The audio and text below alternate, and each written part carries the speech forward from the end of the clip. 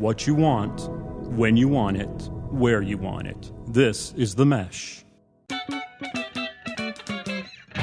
Footcandle Films.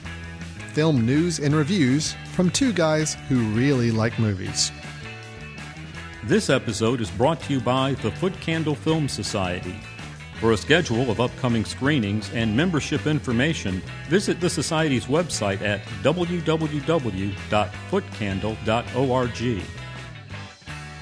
Hello and welcome to Footcandle Films. This is our show here on themesh.tv where we talk about films, review some films, give a little bit of movie news, and also give our recommendations, coming at you twice a month right now on our schedule. And if you hear some cars in the background and people and noise, outdoor noise, that's because we are outdoors. Actually, we're outdoors at the RiverRun Film Festival, which is being held in Winston-Salem, North Carolina. It's going on as we speak right now. We actually just came out of a screening a few minutes ago and taking a little bit of a break to go ahead and record the show so we can give you some reviews. And in a minute, talk about the film festival itself. Chris, how you doing? Doing great. Enjoying the festival. Yeah, it's been pretty fun so far. So we've been having a good time. Chris and I have been hanging out for the weekend and enjoying some good films here and enjoying the hospitality of Winston-Salem, North Carolina as well. I think they've been putting on a really good film festival for us here. So what we're going to do today's show is we're going to have a review of the film Quartet, starring Maggie Smith. We're going to talk about that in a moment. Then we'll tell you all about the film festival, at least the first couple of days of it. I guess that's all we're really able to comment on at this point. Tell you what we've been experiencing, and then we'll cap it off with our recommendations like we typically do on the show. Tell you about some of the movies we think that are online you ought to be checking out.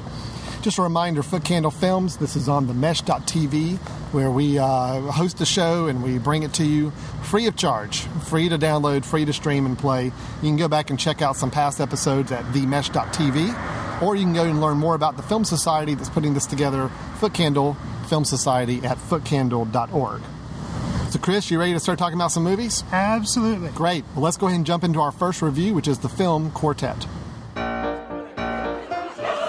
At Beecham House for Retired Musicians, life follows a rhythm all its own. Fancy for a little rumpy-pumpy? Qu'est-ce que c'est, rumpy-pumpy? But a new arrival... Look! Welcome to Beecham House. Your room is a beautiful suite in what we call the B wing. Sounds like a prison. ...will change their tune. Boys, I know who it is. As large as life and twice as terrifying. I'm going to say something very rude. You. And you. Poor thing, she's having such a hard time. Move those hips! This is not a retirement home. This is a madhouse.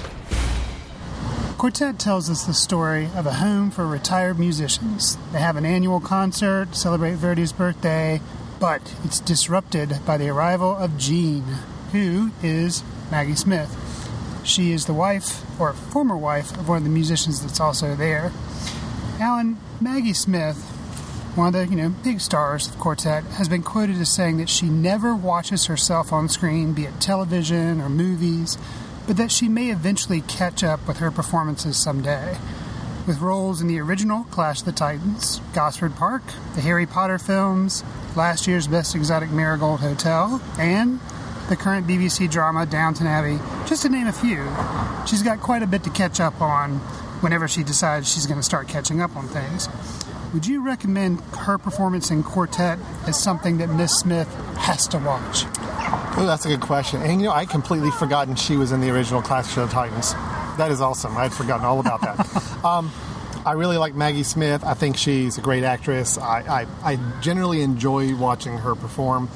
Quartet, I think, is a fine, serviceable entry into her film series. Not one that I would recommend she goes out and starts with if she wants to feel really good about her body of work. Not saying that it was a bad film. It's just there was nothing remarkable about it. I don't even think there was anything remarkable about her performance necessarily.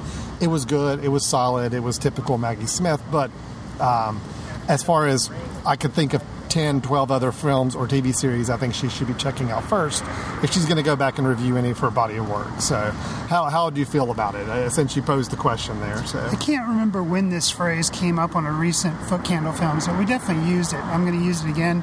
Claptrap. Wow.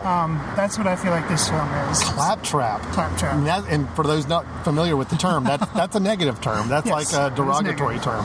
Claptrap. So you did not enjoy the film? No. It was to me, it was pretty worthless. The only thing that was decent were the performances of Maggie Smith. I'm on record as not being a Billy Connolly fan. Really? And he was like a loud clanging gong in this film. Every time he said something, I was just like, here he goes again. I found him so... Doing the Billy Connolly thing. Yes, doing his shtick. I'm tired of it.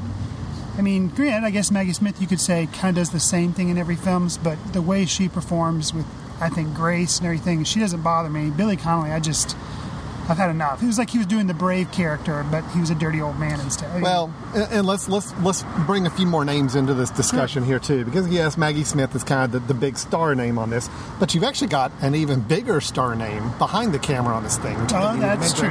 You got Dustin Hoffman, who is the director, young up and coming actor, Dustin Hoffman. Right. Now, actually, his first directorial effort, and so that for me kind of put an interesting spin in trying to watch the film. I found myself watching it, trying to think of it from a first-time director or someone who's been acting for 40-plus years now. Sure. Trying to see how he approached the subject. And I guess that's what really surprised me, is there wasn't anything remarkable with the film that, again, not only from Maggie Smith looking at it as a part of her body of work, but Dustin Hoffman to be able to say, this is my first directorial effort. There just wasn't a lot there.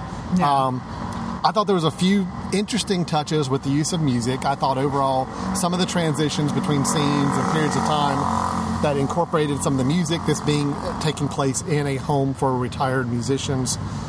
Some of the use of music to transition scenes or to help accentuate some scenes were nice.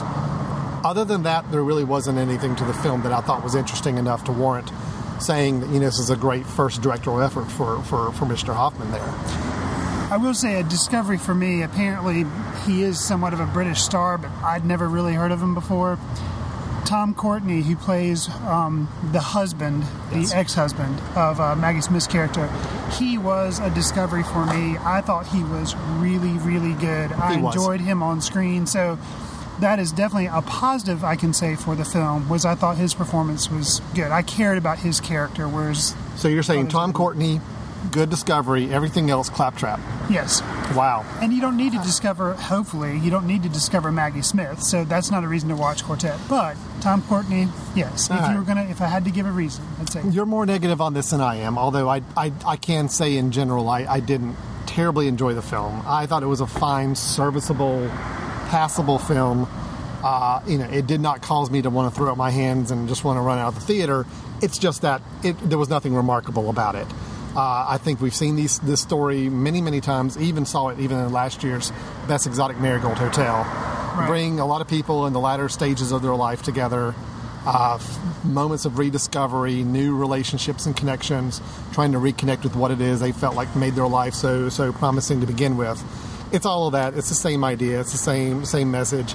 I actually think this was not done as well as Best Exotic Marigold Hotel, and that was a film I was already pretty lukewarm on to begin with. So I would agree, and I think a lot of it has to do with, obviously, personal taste. I mean, Best Exotic Marigold Hotel had a backdrop of India, which I find to be a fascinating country, yes. And as opposed to this had the backdrop of an old folks home. So it was a Downton Abbey inspired old folks home. You got to admit, it did have a little more interesting visual flourishes than some. But there again, you're right. Comparing it back to the India backdrop we had last year, no, it's nowhere in comparison. And I think if you were a person that was highly interested in opera, then you may find the in-jokes of this film to be more amusing and you may appreciate it more. I'm not that much of a fan of opera, so I'm kind of on the downside. I will say, kind of goes back to Tom Courtenay's performance, one of the interesting threads that was in the film, and I assume in the original play that it's based on, was the lead character. He has at the old folks home, he has students come, and he gives them a lecture about kind of music and what it means and what opera is, kind of a what is opera for dummies type discussion, because he holds these discussions at the home. I thought that was interesting, and kind of how he was trying to relate to young people, and it kind of, I thought that was an interesting thread that was kind of dropped, and that wasn't the only instance of something that was dropped, and maybe it was just because it was the actor doing it and I cared about his character that I was interested in that thread, but I thought that was kind of interesting window. It was the exploration of opera and how it even related to rap music and R&B music. And I mean, I think there was some interesting notes brought up during that part of the discussion. But you're right, that happened halfway through the film and it never was really addressed again. Right. Not sufficiently anyway. So overall, I see what they were trying to do with the film. I admire some of the messages they were trying to get across. I just didn't feel like it really worked. It wasn't terribly entertaining. It had moments of entertainment, but not consistent enough for me to recommend it. And acting-wise, I don't think anybody was embarrassing. I don't mind Billy Connolly, unlike you. Man. I think he's funny in doses. It was kind of beating you over the head with he's the one that says the funny line every time he walks into the room. And there were moments where they alluded to him having some health issues that never did anything either. There was just a lot of little potential subplots bringing up that they didn't do anything with. They were trying to give you more development of the characters, but it really didn't give you any. I even thought Maggie Smith's character, playing Jean, her character development was all over the place. And I started on as a stereotype in one direction, then she became a stereotype in the other direction by the end of the film. No real need for that progression, and we didn't understand why. Right. It was disappointing. So overall, I know our Film Society membership, for the most part, enjoyed it. I think it's a crowd-pleasing film for a certain kind of audience. But I'm looking at it from a body of work type of film. There just wasn't a whole lot to recommend it there. So, agreed. All right. So unfortunately, guys, I'm sorry we're having to say Quartet. Not the best recommendation from us on that. So, but if you are a fan of opera music, if you'd like to see what Dustin Hoffman is doing for his first directing debut. If you really, really like Maggie Smith and you want to see some great British actors at least putting in a serviceable performance, then maybe Quartet's one you want to check out when it's available to see. So True. I don't think it's playing very wide right now, Chris. I mean, I don't think it got much of a release.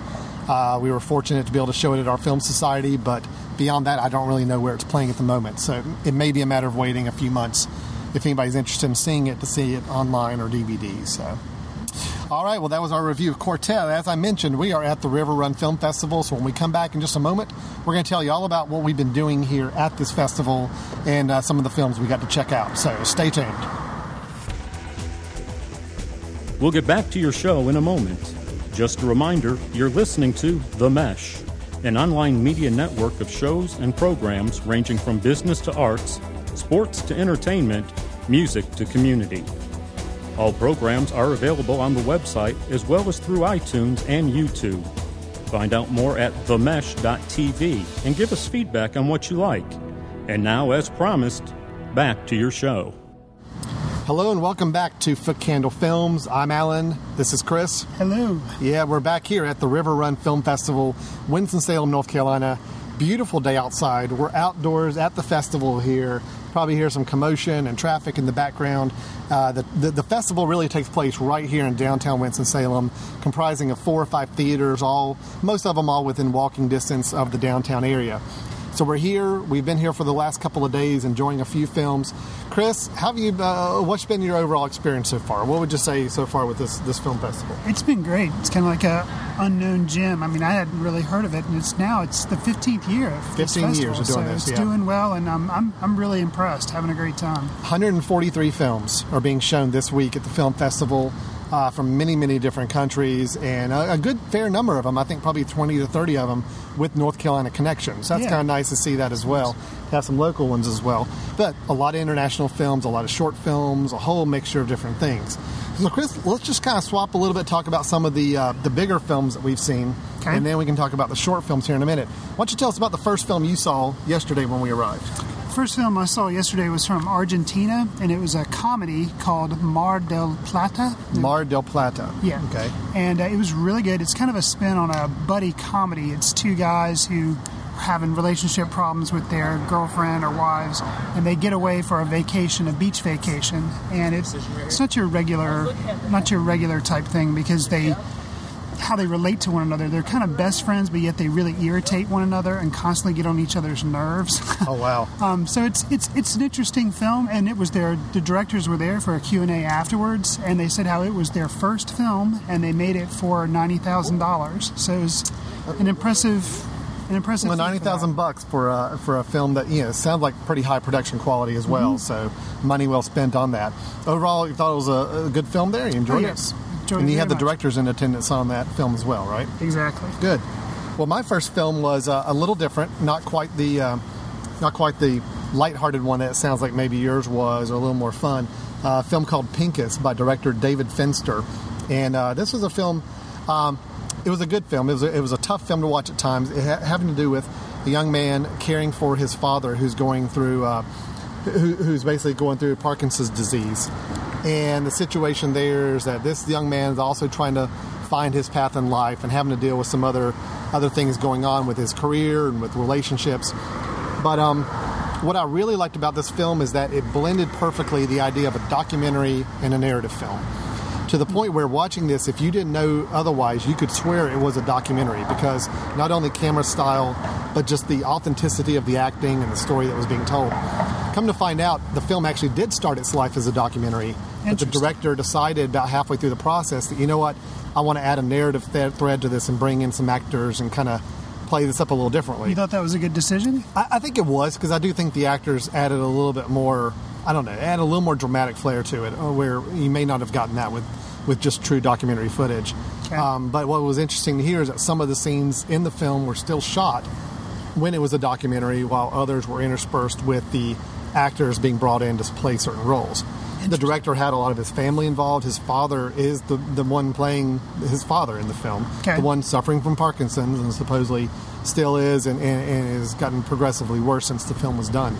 Overall, I really enjoyed it. I think it had a lot more going for it than just a run-of-the-mill caring for an elderly sick parent film. And I also really liked the ending. I'm not going to talk about how it ended, but I will say I really liked the ending. I thought it was a nice touch to the film as well. Okay. All right.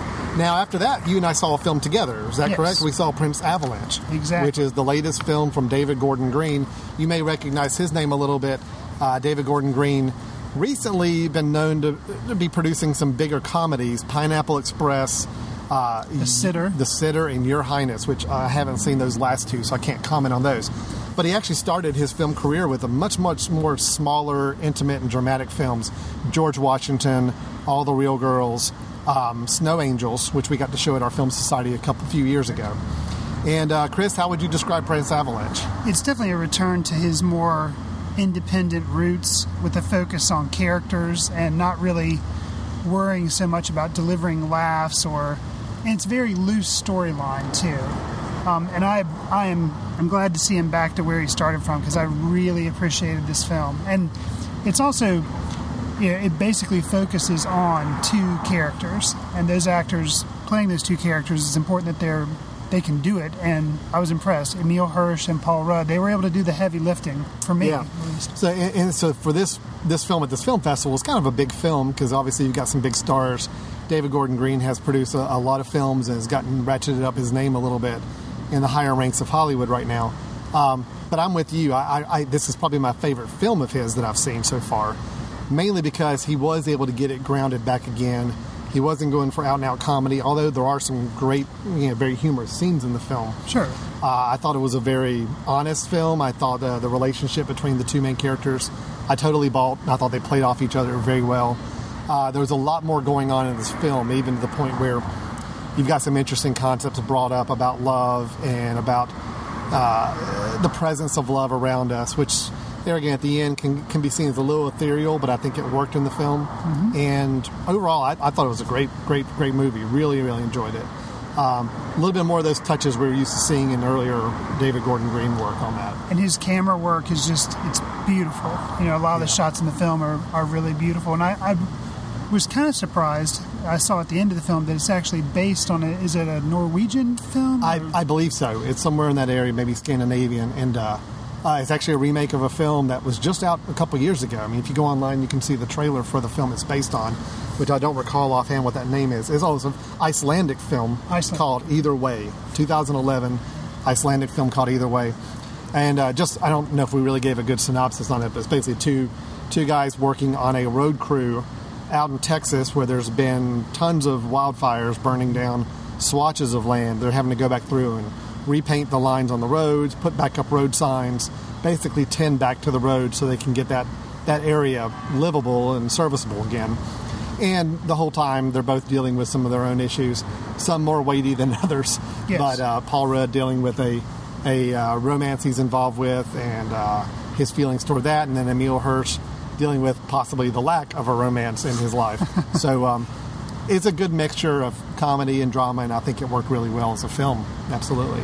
And we're commenting a little bit on David Gordon Green's past. A lot of what he specialized in was those scenic shots of nature, but also of kind of small town life, and also maybe a little bit of decay, like urban decay. Now granted, they're in kind of the backwoods area of some of Texas, but they still are able to bring out his eye for capturing details like that. And I think it's a very David Gordon Green signature film, and Yes. I was really happy to see that. I was too. And again, I've seen most of his films at this point, maybe half of his films at this point. So far, this has been my favorite of his. So I was really happy to see that last night. Now, let's come back to the short films in a minute. Let's talk about the films we just saw this morning, because you and I both saw a couple up here, one apart, one together. What's the one you saw this morning on your own, Chris? I saw a foreign film from, I believe it's Spain, and it's called Blanca Nieve, and that's Spanish for basically Snow White. And this was a black and white film that was kind of done in the similar style to The Artist, where it was black and white and it was also silent, and they would have a soundtrack, behind it with musical score and some sound effects. But it was an interesting combination too, because not only were they kind of retelling Snow White, but they're also combining it with the idea of bullfighting. So Snow White is this girl that ends up being trained how to bullfight by 7 dwarf bullfighters, and they kind of take her under her wing and teach her how to bullfight. It's just really interesting. I believe, I'm not really, there again showing my ignorance in our review of Quartet about opera, but I believe it's a combination of the Snow White story, but also of Carmen, that whole idea of, because her name is actually, the girl's name before she takes on the name of Snow White is Carmen. And so it's a combination, the movie's kind of a combination of The Artist, the opera Carmen, and then you have the story of Snow White. So it was really good. I really enjoyed it. And actually, without spoiling anything, I really appreciated the way the film ended. And I actually think I liked it better than The Artist. So you can go back and listen to our Footcandle review when we talked about The Artist. But I really appreciate it. Right now, I think it's in very limited release. But I think as the months progress, it may be in more of a wide release. But keep your eye out for it. Definitely worth checking up on. Yeah, that was one I actually hated I missed. It sounded really interesting, so I'm glad you got to check that out. And I'd be curious to see when it might be the most convenient time or way to see that in the future, because it just sounded fascinating the way it was shot and the way it was handled there. So I saw a documentary. It was my only long-form documentary of the weekend, which was Time Zero, the last year of Polaroid. Okay. Which, Chris, you're talking about the Instamatic cameras, the instant printing cameras, the Polaroids. Take the photo pops out in the bottom. It's a cultural icon. I had one of those growing up. Oh, yeah, sure. I think I did too. And this was a documentary about the fact that Polaroids went out of business. Gotcha. That film went out of production. That type of film went out of production. That camera went out of production. But there's a whole community of photographers that have made livings in kind of working with Polaroid Instamatic cameras. Okay. And a whole art form is developed off of the idea of I'm shooting a photograph and I have it in my hand right when I finish taking it, and I can do things with these photographs. So this documentary is talking about this last year, really, of Polaroid. The fact that it shut down. There's only a small handful of film canisters left that you can use with these cameras, and now they're dwindling. And everybody's kind of sense of despair that this is going away as both an art form and just a cultural, the significance of losing that. Okay. It does end on a little bit of a positive note with some efforts that are being made to rejuvenate that market and get the Polaroid cameras back up and running and shooting the same kind of instant print film cameras, film prints. I enjoyed the documentary. I had a harder time seeing the passion that some people have for this, because really all you're talking about, in my mind, is being able to take photographs that are instantaneously printed. When you've got things like Instagram and other devices, other apps on your phone to take really creative, interesting-looking photographs and share them with people so much more broadly than you can a single printed print that comes out of your camera. Sure. So I had a little bit of a hard time kind of feeling that same level of passion, why people would be so upset, even crying about the loss of the Polaroid. Wow. So it was passionate. Oh, there was definitely some passion in there. Okay. But I do understand it's an art form. It is something that we'd hate to see lost this idea of instant printing of our photographs, it was encouraging to hear that there are some people working on building this back up, and so far efforts have been somewhat successful with that. It was a very well-made documentary, though, I'll give it that. It was by director Grant Hamilton, who himself was a Polaroid artist for many years. Oh, okay. And that's what inspired him to actually make this film, is he himself was one of those passionate people very upset that the Polaroid style of shooting was going away and was not going to be many other resources to use for keeping that going. Okay. So he was in attendance for the film, got to talk a little bit afterwards. It was a very well-made documentary, I'll give it that. It was shot extremely well, great interviews, very well done, well edited. You felt like you learned some history of Polaroid, the company? There was. I could have used a little more history. Honestly, I could have used a little more behind the scenes of what caused Polaroid to go so far downhill so quickly.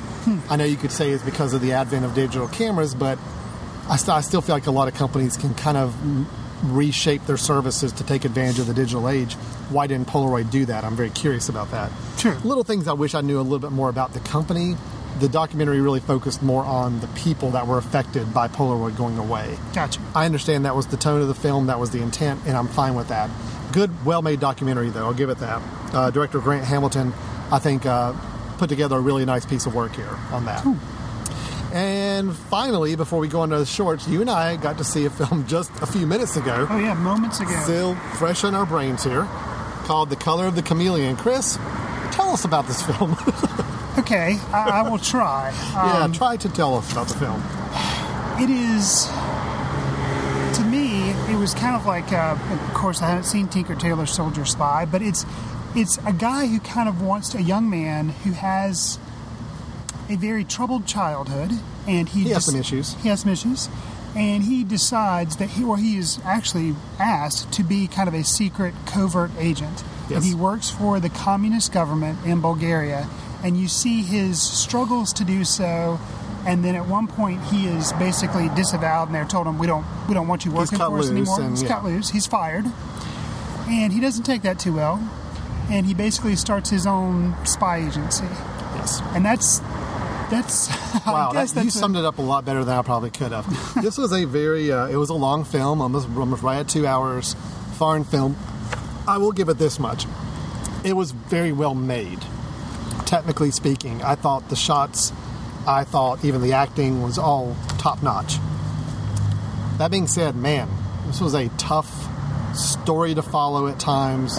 The tone was all over the place. It was. Ranging from sex comedy to extremely hardcore violence to the Tinker Tailor Soldier Spy type of spy machinations.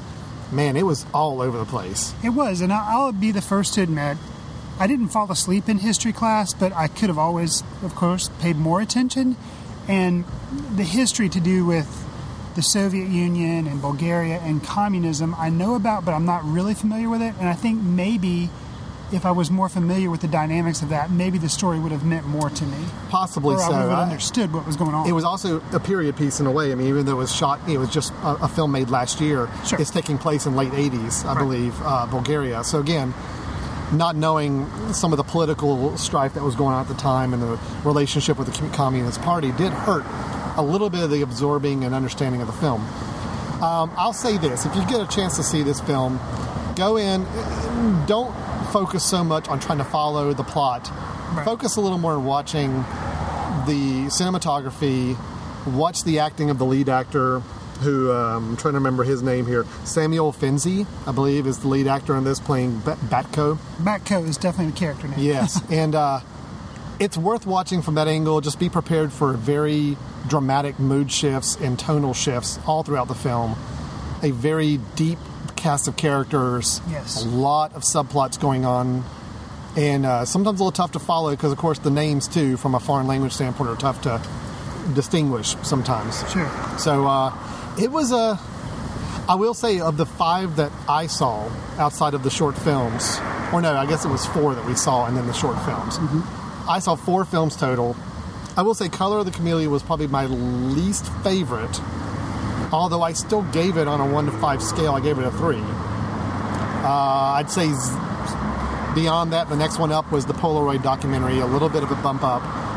Then it was Prince Avalanche for me, and then Pincus was still my favorite film that I saw of the 4. Okay. that I thought, just because it really kind of caught me off guard, the blending of the documentary and narrative style worked really well for me on that. How would you rate the 4 you saw? I'm on the same page that Color Chameleon, I did give it a 3, but it does rank at the bottom of the feature films that I saw. And then, let's see, Prince Avalanche would definitely be my number 1. That was your number 1? Okay. And then, probably just because of the uniqueness that it had going for it, the Blanca Nieve would be number 2. And then Mar del Plata would be 3rd. Okay. But all the films were good and worth checking out. But Prince Avalanche, I was just really, really happy. It's definitely my favorite. That was a very close to first for me, but Pinkish just barely eked it out just because, I don't know, I wanted to root for the smaller film, I guess. Sure, I can see that. Prince Avalanche, they got Paul Rudd working with them and Emile Hirsch. They got a little bit more of an advantage in my mind on that. Pinkish, the lead actor was there with the director afterwards to talk, and you could tell it was a very homegrown, small resource effort, and I think they did really well with it. Sure. So, great. Now, one other thing we did on this film festival weekend here is we did go and see the late night shorts that took place late last night. After a day of film going, Chris, a 10 o'clock combination of late night shorts could be seen as a really tough thing to sit through, but I will say I didn't bat my eyes once. It was easy to stay awake. It was very easy to stay awake. There was a very interesting mix of shorts. How do you just want to kind of talk about our highlights here? Or? Sure. Well, actually, since there were, 10? There were 10 short films. Since there were 10, we probably don't want to go into each individual one of them, but what I'm going to do is throw the question to you, Alan. If you were able to give 3 of these directors a check and say, okay, I want to see a feature film from you, which 3 would you say you wanted to have that opportunity to? Okay, of the 10 short films, sure, the 3 that I'm going to say, you know what, these are directors I would love to see them do something else, or I would actually go and follow up, see whatever they're working on next if I had the chance. Sure. I'll tell you, I really got a kick out of the one called Shoot for the Moon. Okay. Which was basically it was a mock behind the scenes of faking the moon landing in 1969. I am not at all claiming that the moon landing was fake. Let me just go ahead and go on record with that. But I think they took this idea of people that had this conspiracy theory that the moon landing was fake and said, you know what, I wonder what that set would have been like right. to watch this happen. And that was really fun to watch. Just the typical things you would expect to see behind the scenes of a film production crew happening during the faked moon landing, I thought was just a lot of fun. Agreed, and I like the Stanley Kubrick references. Yes, well, you had actually somebody playing Stanley Kubrick in the background, alluding to the rumors that supposedly he was involved in the faking of the moon landing, if you believe that actually happened, which I don't, and I want to just be very clear about that for everybody listening. So, Shoot for the Moon, I'm going to say that's one. I know one that you're going to talk about in a second, The God Phone. I'm going to let you talk about that one in a minute because I guarantee you that's probably one of your top 3. And I'm going to go with the third one, saying it's Plush. Oh. Only because... I think I know why you have a soft spot. Well, I do. Anybody who knows me well in my family knows that films about teddy bears that come to life and murder people has a special place in my heart. And so Plush is an 11-minute film that is about a woman who has a stuffed animal, and the stuffed animal is alive and takes care of her, helps her out in her dating life, and also takes care of any burglars that try to break into her house. It was gory. You don't have plush animals that take care of your social life? I wish I did, believe me. It was gory and violent, but it was fun and very funny. So I'd say those are probably my 3 that I still think about. There's 1 or 2 more I know you're going to mention, so I'm going to let you go and talk about those as well. What was your 3 favorite? Well, and this is in no particular order. Haven't had time to really sit and think about ranking, but first one I'll mention is Every Little Thing You Love. Yep. And basically that was a music video, and it was for a band that I had not even heard of called the Bynars, and that's Bynars, and it was kind of a riff on sci-fi genres and kind of like a Big Bang Theory episode in a way. It's the nerdy kids, trying to get on top of the cool kids. Right. So, yeah, right. And I really enjoyed it. And, good test, too, is I want to go out and buy the song now because I really liked the song. I've already queued the song up on Spotify. So, yes. That was actually my number 4, and I knew you were going to bring it up, so I intentionally didn't try to bring it up again. But, all right, so yes, that's one of them. And then my number 2 would actually be the one that you've already mentioned, the Shoot for the Moon. I really, really liked that idea. It was just very, very clever. Little things all throughout it that just made me keep chuckling and kept my attention. Just really how funny is it that the director's getting ticked off because Neil Armstrong can't get his lines right. Right. You know, when he actually sets foot on the moon's surface, and they're having to redo it and rewrite the script at the last minute. It was funny. It was very funny. So. And let me mention the director's names too. Just Every Little Thing You Love was Jean-Paul DeSisco, and that was actually from the United States. Whereas Shoot for the Moon, I would have thought it would have been an American director, but it was actually somebody from Spain. Yeah. And the director on that one is Cassandra Gago. I hope I'm saying that name correctly. Sure. But and then I will mention the one that you were kind of teasing there was a short called The God Phone. The God Phone. Yes.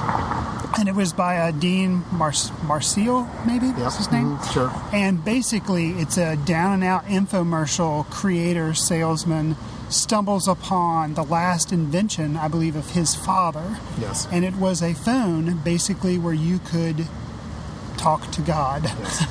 And it's really kind of hard to explain. It was a mixture, cinematically or on the screen, it was a mixture of showing faked old infomercial commercials, but then, present day pristine footage, and it was very strange, but I really liked it, and it kind of reminded me of a Twilight Zone episode. Yes, it was like the box that came out. It was a very twisted Twilight Zone episode, and I love the fact that tone-wise it was all over the place as well, much like how we described The Color of the Chameleon, except this one was a much shorter, 20 minutes. This one worked really well, shifting from really, really well done old early 90s infomercial type footage of an infomercial, one of those long commercials you get in the middle of the night for a really random product, shifting between that and some very dark, even disturbing imagery at times.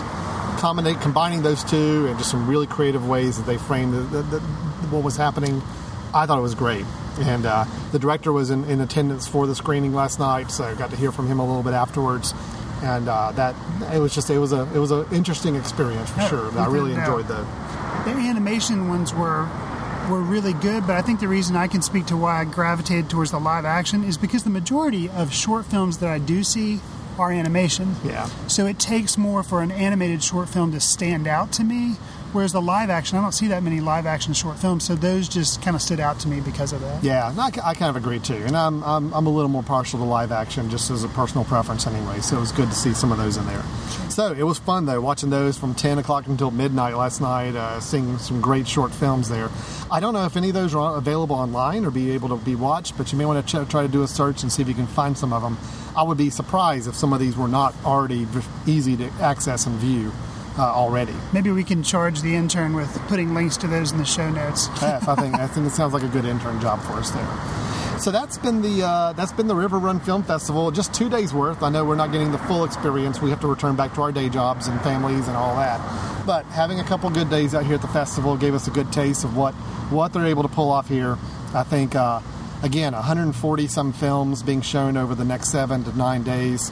I know they're going to be showing Mud by Jeff Nichols later this weekend. I'm hating that we're going to miss that, but hopefully we'll get a chance to catch up with that on sometime. I think we did a review of Take Shelter in one of our early shows of Footcandle films, and this is his follow-up to that film, which we both really, really appreciated. And got a lot more going on this week, so...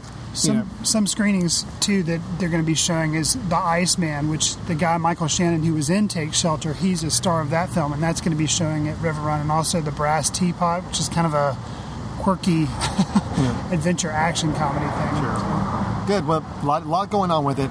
By the time you listen to this, the festival may be close to getting over, but, hey, if you get a chance and you're hearing this in time, swing on out there and check it out. You can still buy tickets for some of the screenings. But if nothing else, follow them on Twitter, find them online, follow them from next year, because I feel pretty confident in saying I think we'll be trying to make our way back over here next year, at least for a day or two. It's been a lot of fun. So, Chris, we're going to wrap up the show today with the thing we always try to do in our episodes here and give one good film recommendation that's available online that we think people ought to be checking out. Maybe ones they missed and they're just not familiar with. Not the big name films all the time, but ones we just feel like people need to pay a little more attention to. So, do you mind going first? Why don't you tell us what your film is today?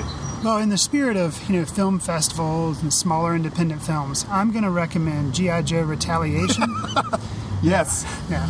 I think that's showing here as well. So it was down in the small aperture theater, so Right. it should be showing. Right. No, I kid. Okay, so the film I'm going to talk about would be the film Safety Not Guaranteed. Oh, and it came out in 2012. It stars Aubrey Plaza from Parks and Rec fame, and also has one of the Duplass brothers. And I just found and let's see, I think it's Mark. This time it's Mark Duplass who's acting in it. And I really enjoyed this film. And basically, what it is, the Safety Not Guaranteed, the title comes from 3 magazine employees that are working at I think it's Seattle Magazine. They see a personal ad that basically says, "Hi, I'm this person. I have time traveled. I want to time travel again, but I need somebody to go with me to help me out. Your safety is not guaranteed." Hence the title. Yes, hence the title. Movie goes in some unexpected directions, and I really, really enjoyed it. I was surprised because I thought it was going to be more cut and dry than it was. The ending actually really took me aback too, because it being a smaller independent film, kind of a Sundance darling, like a Little Miss Sunshine type thing, you kind of know it's going to have touches of drama, touches of comedy, and I thought I knew where it was going to end up, and I was incorrect, which I like. Wow. I like that. I like That's being a nice surprised. surprise, Yeah, so I would highly recommend Safety Not Guaranteed. The other thing I'll say about it is the soundtrack was done by one of the members of an independent rock band called Guster, and there again, good side of the movie. If I walk out of the movie wanting to buy some of the music from the movie, and I walked out and I had to have the song Big Machine that was in the movie, so that's a good sign. Aubrey Plaza, I like her in Parks and Rec. I haven't seen her do anything other than that same character she plays in Parks and Rec. Is that... Okay. The director, and I think the guy who, I think he's also, I want to say he's the writer. No? Okay, I'm looking it up on the trustworthy IMDb. He's not the writer. But the writer wrote this part specifically for her because he wanted to work with her. Mm-hmm. It has shades of the Parks and Rec, kind of jaded. Yeah, the real jaded, kind of just real sarcastic and droll. But there's a sensitivity to this girl and more layers that the kind of droll, jaded gets peeled away, and there's more there. Okay. So I was actually pleased to see some more depth in character for Aubrey Plaza when she gets to play. Because she's starting to do a lot more work right now. I mean, I've seen her name pop up in a lot more films coming out in the next couple of years, so I'm curious about it. I really like her in Parks and Recreation. I think she's funny in that part, but again, that's the only thing I see her do. Right. Even in interviews, it's a little on the droll, sarcastic side with everything. I'm hoping she's someone that has a little more range than that. So I think also the sensitivity that they handle the Kenneth character, who's the one Mark Duplass plays, the sensitivity of the guy who put the personal ad in, they did a very good job of balancing that. Good. Okay. So. Well, Chris, have you seen the film Grown Ups? No. The Adam Sandler film? No. You haven't? Is Kevin James and He is is. it Chris Rock? Yep. Okay. I haven't either, but that's a good segue now. I do want to talk about Okay. Adam Sandler in general. Yeah. I think everybody has a certain picture of Adam Sandler, and for the most part, they're right. I think he makes some really horrible movies, and there's not many of his comedies I can really recommend. In my mind, there's only 2 films I've enjoyed that he's been in that I think he did a really good job in, and one of them is the film Funny People. Not a great film, but I think he did a really good job in it. And that was the guy who did Knocked Up and... yes, I don't drawing remember a blank on his name. I am right now, too. We don't have intern Nick with us right now, so don't know the names. All right, but the one I'm going to talk about is Punch Drunk Love. Gotcha. I am a huge fan of Paul Thomas Anderson. You know my love for The Master. I do. I've already brought that up, and you do not share that love, but that's okay. We still will have this show together regardless. There Will Be Blood, I was a little underwhelmed with, but it's worth me seeing again. I want to check it out again for a better view. Boogie Nights, Magnolia, some of my absolute favorite films. Love them. Great films. So Punch Drunk Love kind of slid in the middle. It happened after Magnolia. I think it was his 4th film total. Emily Watson, which a co-star you would not expect to pair up with Adam Sandler. Adam Sandler's playing a character called Barry Egan, a very neurotic, psychologically troubled, just a very odd character, odd fellow. And you would think, okay, well, maybe Adam Sandler's going to have fun playing this. Right. No, it actually looks like Adam Sandler is painful at playing this character, which is good. It actually makes it really tough to watch at times. I think they build up the tension in this film at times using the use of music and some different audio elements they use with noises, kind of ratcheting up the tension at times when you know he's going to break at times. He's got a very overbearing family with tons of sisters. I don't know how many sisters he's got, 5 or 6 sisters. When they get together, it's just overpowering, and you can tell that's created part of his neurosis, where just being around this larger family and just getting overwhelmed by things. But in the end, this is a love story. He falls in love, and it's troubling. It's painful to watch. It takes some darker terms at times.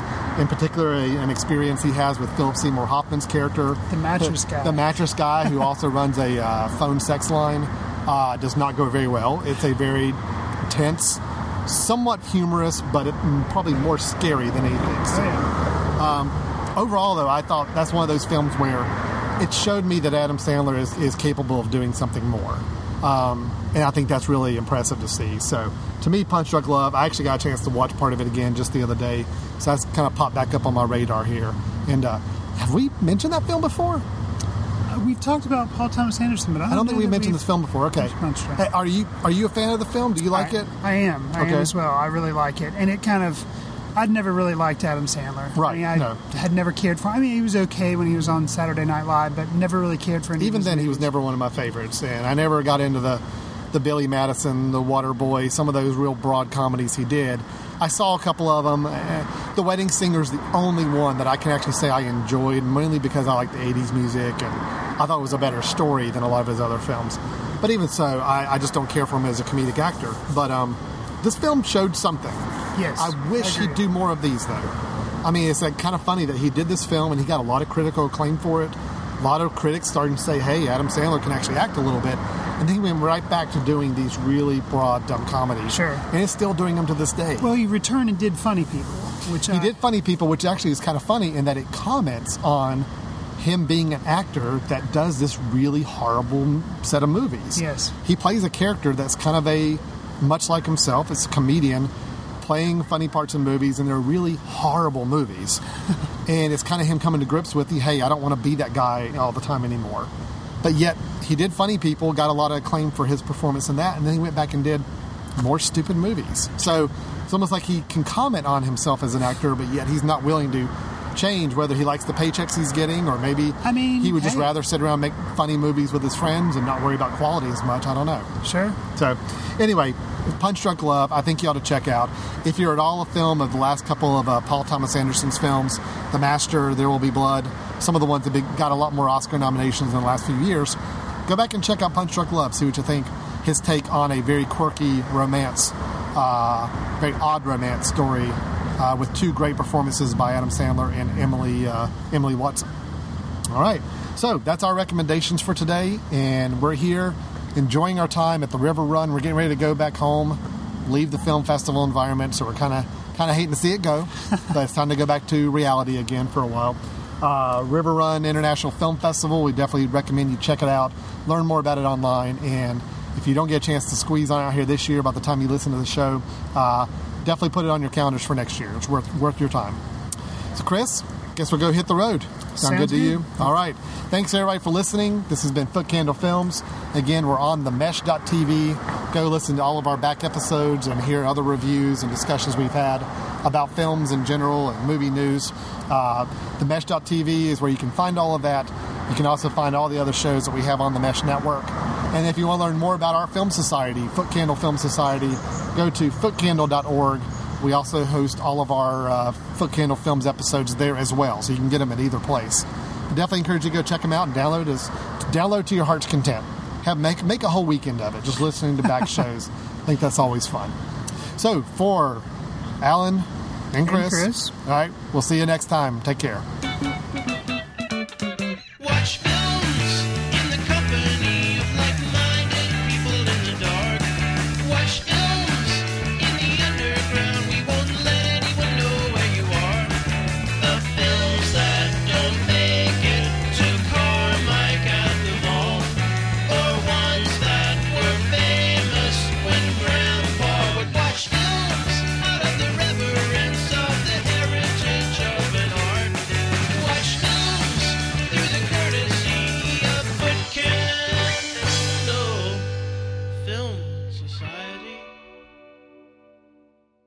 Special thanks to Carpal Tuller for the show theme music. For more about Carpal Tuller, visit www.carpaltuller.com. You've been listening to The Mesh, an online media network of shows and programs ranging from business to arts, sports to entertainment, music to community. All programs are available on the website as well as through iTunes and YouTube. Check us out online at themesh.tv. Discover other network shows and give us feedback on what you just heard.